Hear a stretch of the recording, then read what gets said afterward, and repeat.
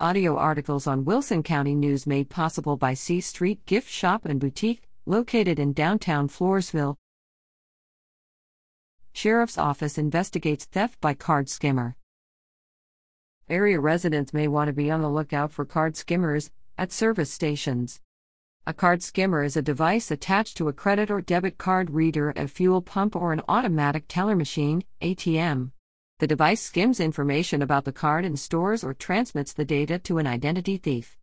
The thief uses the information to charge or debit the owner's account for purchases the owner never made.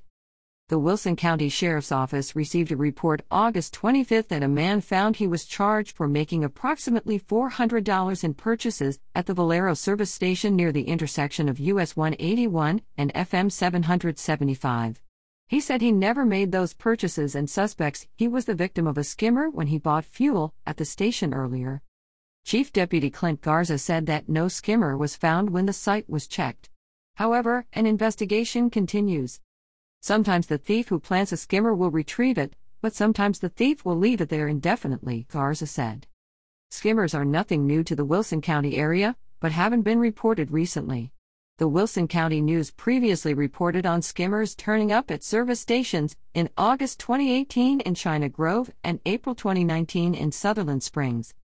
Some local police departments have equipment to detect skimmers, but individuals also can reduce chances of becoming skimming victims. Check out the fuel pump and the card reader to see if it appears that someone has tampered with them.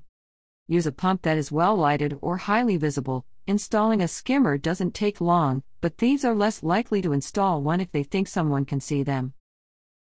Insert a credit card with a chip rather than use a debit card. Debit cards require entering a personal identification number that a skimmer can record. Grips at WCNonline.com